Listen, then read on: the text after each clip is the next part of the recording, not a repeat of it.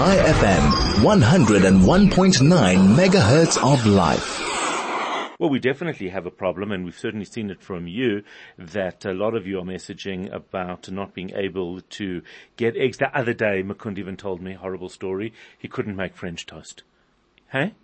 What? What, Mukund? Imagine. What world are we living in when a man can't make French toast? Wow. Hashtag privilege. But all right, Mukund, that's all right. We do need to find out what is going on and what the outlook is. Fred Hume is Managing Director of Hume International. A very good morning. Thank you for joining us. How are you? Good morning to you, sir. I'm doing fine, thank you. Good. So there's definitely, we definitely know that there's a shortage. I know a few people in the industry have said to me they can't buy liquid eggs at the moment. People are, I don't want to use the word scrambling to find eggs. That just sounds terrible. But it really is a concern. What is happening out there? Certainly, sir. It's akin to a sort of a national state of disaster. The local poultry industry has been extremely hard hit by a very, very, let's call it widely spread outbreak of avian influenza or bird flu. While this is a recurring annual event, and poultry or avian flu is actually endemic in most poultry flocks around the world, this, as I say, the severity of this outbreak stands out. Millions of chickens have been culled, millions of rands have been lost, in the process. And supply, of course, of table eggs and broiler chicken, is severely curtailed. We expect actually the eye of the storm to hit us somewhere in mid-November, around mid-November. So in essence, there's worse to come, but there is good news. Everyone's always very quick to point fingers at the government and shout and scream about their apathy in moving. But, I think partly thanks to many role players speaking about this crisis in the media, ourselves one of them. Government has in fact proposed suspending anti-dumping and possibly even general tariffs on imported chicken, and they've allowed industry 2 weeks to comment, and we hope then to see action in a very, very near future, which will help us alleviate this crisis. So what would that mean? Would that mean the same for both chickens and for eggs? Eggs are a little bit more tricky.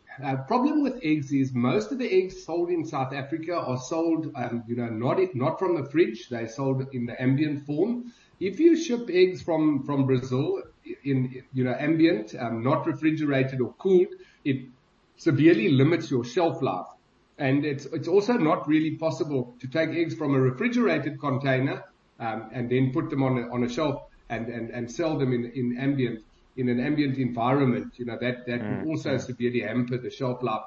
So unfortunately, it's going to be harder to solve the import, we'll solve the egg shortage, and supplement that supply with imported product. Certainly much easier in the case of frozen chicken.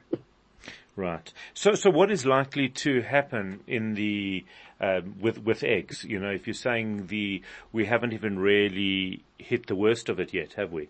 If following what you're saying about November. Yeah, correct. So, the table egg industry itself has been much harder hit than the broiler chicken industry. So unfortunately, the effects are more acute in that space. I'm not an expert in the egg market. I mean, we trade primarily in frozen food. Mm-hmm. Chicken is one of the items we stock. So I couldn't really comment on the egg scenario to any great degree, but certainly I can speak to you about the imported chicken. Right. So in terms of the imported chicken, hopefully because and it's really quite refreshing to see that government is working fairly quickly on this. Obviously, I understand that they're being pressured by interested parties, but the fact is that they've allowed 2 weeks. Once hopefully that passes, we should start to see frozen chicken available pretty much as is. It shouldn't take too long. It will still take us some time. Unfortunately, what's happened here is there's a lot of protectionism in chicken. We don't agree with ITAC's methodology, the methodology they applied when calculating these anti-dumping duties. So for me, anti-dumping duties and how we got there, the jury's out on that. More discussion is needed. We have this poultry master plan that was concluded between government and industry. Many noble objectives, such as transformation, localizing supply, these sort of things. Obviously job creation, another very important pillar. Unfortunately, the master plan has only partially been activated, and what the master plan omits to speak to is what do we do in cases when we have outbreaks of animal disease such as this. In my view, in my opinion, it should contain a clause that automatically suspends that automatically allows for the suspension of import duties once more than a certain number of birds have been lost or culled as a result of an outbreak. So that's something that needs to be addressed. That would then, of course, mean that one can respond much quicker. It wouldn't need to be tabled for discussion and then go back to government to enact.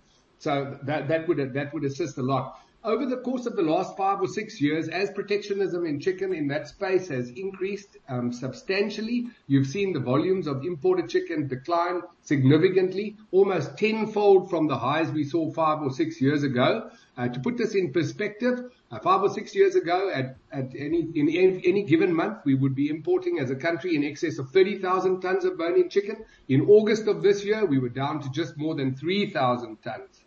So it's a trickle. And of course, this is partly why you are seeing a run up in prices. South Africa produces the bulk of its own food. No question about that. Agriculture does a great job. We're very happy about that. Only 20% of the chicken consumed in this country is imported, but it's a very necessary 20%. It allows us to supplement those cuts that we don't produce enough of. Of course, it allows us to increase imports at a time when local industry can't supply because of animal disease, and it acts as a very important price regulator. Very, very interesting. We're certainly going to keep an eye on this. Fred Hume, Managing Director of Hume International, thank you for that.